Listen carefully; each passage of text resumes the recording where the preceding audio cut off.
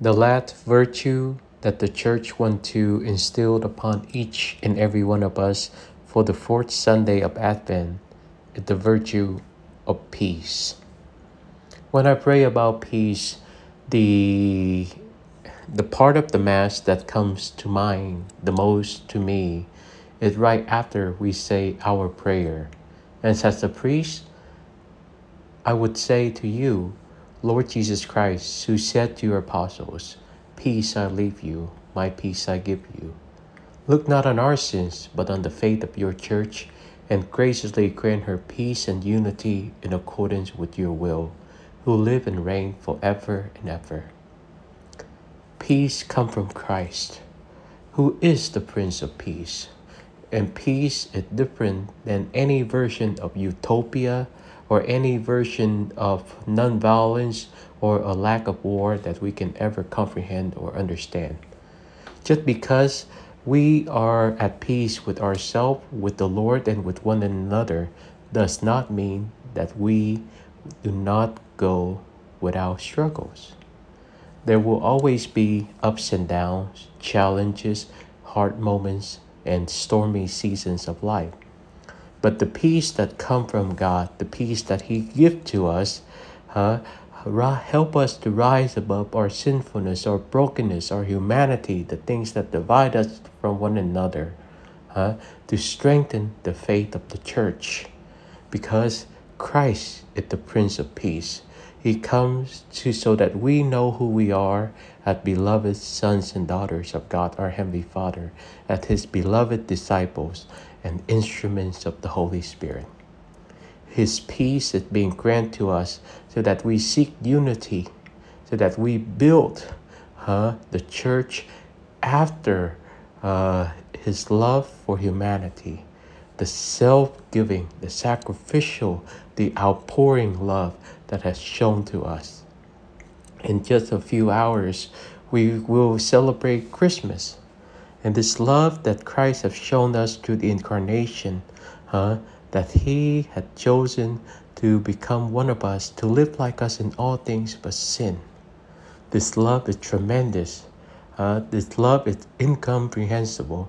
This love is outpouring. And this love is immeasurable. My peace I give you, said the Lord.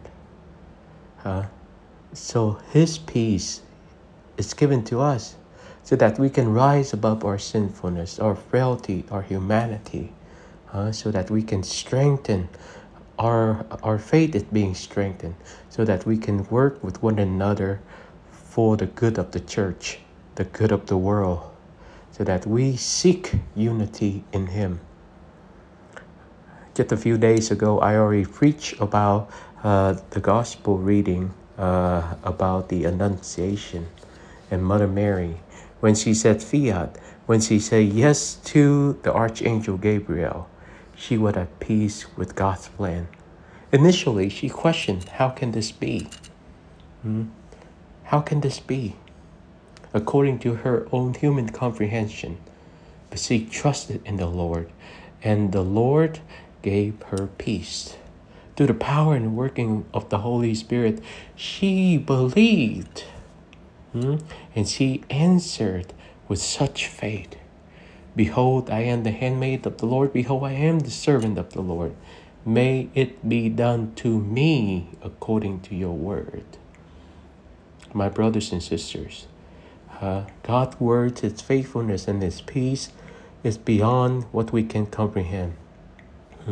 It's had the ability to make things that seem to be impossible possible. And it begins with us first. But we have to humbly open ourselves, humbly receive Him, and humbly allowing ourselves to be His servant. Too often time we come to God and expect Him to be our butler, our genie, or our answer, instead of fully trusting in Him. My brothers and sisters, is the peace of the Lord with you and I? Or are we looking for peace according to our humanistic or political or social or our mundane understanding? Where does our peace lies? Does it lies with the Lord, or does it lies in this world? If it lies with the Lord, and we understand that this is His peace given to us, we ask Him to help us look beyond our sinfulness, our frailty, our humanity, our brokenness, so that we can work with one another for the good of the church, for the good of the world, so that we can seek unity in accordance with His will. Today, when I pray about all of the readings, especially the virtue of peace, the one person come to mind when I pray about all of these is Deacon Emilio Popo Gonzalez. I came to know Deacon Popo when I was first ordained as a priest and assigned to Immaculate Conception Parish in Denton. He and I are totally different on many different political issues, and he was very outspoken about what he believed. But the one thing that we love about each other is that we were able to be respectful of each other, and we love the poor, the abandoned, the forgotten. As a matter of fact, Deacon Popo was the one that really encouraged me to learn Spanish. I still remember my first weekend at the parish. After hearing or being thrown into the fire, being tested by fire, with a long line of confession, most of them were in Spanish at my first weekend at the parish. I remember my first time doing Mass in Spanish. I was shaking with fear, with a lot of nervousness. My adrenaline was running high. I was afraid because I was totally unprepared. And even though I would be able to read Spanish by myself, I'd never done Mass as a priest leading a congregation in Spanish. I was afraid. I felt insufficient. Popo stood by me at that Mass, and one part of the Mass, when we sat down, he put his hand on my shoulder and he said, "Trust in the Lord, Father." And he became an encouragement for me to learn Spanish. He made me this promise: in the beginning, Father, I will help you write some of the introduction and the things you think you need for Mass.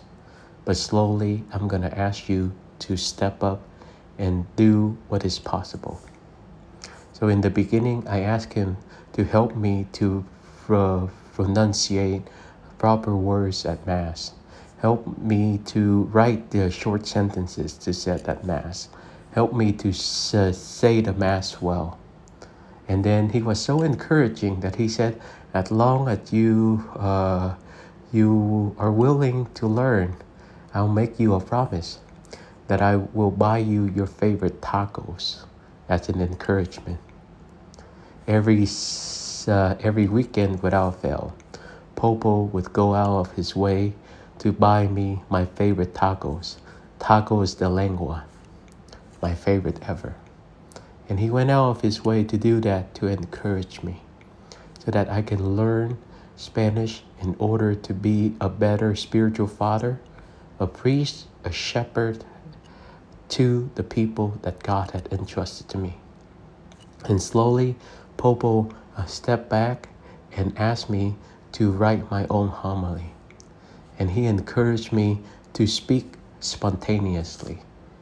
Through Popo's help and through his encouragement integrating me into the Spanish-speaking community, I began to fall in love with the Spanish-speaking people.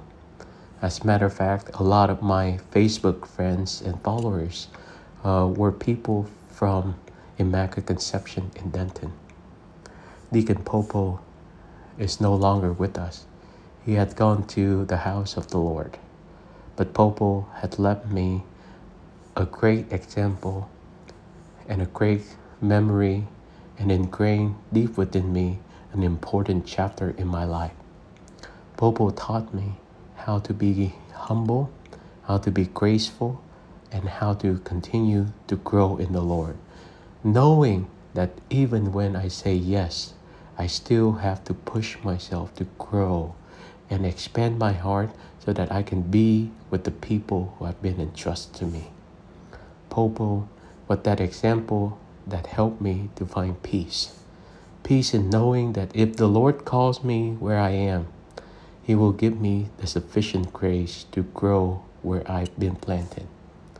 It was not easy, it was hard, but also through His encouragement, He showed me that God is faithful and my peace comes from God. My brothers and sisters, as we celebrate the fourth Sunday of Advent, I invite you to recall the same thing. Go back to the past of your life and see the people who have encouraged you, who have brought you peace, and who had helped you and I to grow where the Lord had planted us. Mother Mary said yes. She had to rise above all of her human reservation and trust in the Lord by saying, "Behold, I am the handmaid of the Lord. May it be done to me according to your word." May we have the same humility, the same trust, and the same perseverance in the Lord, so that His peace is with us.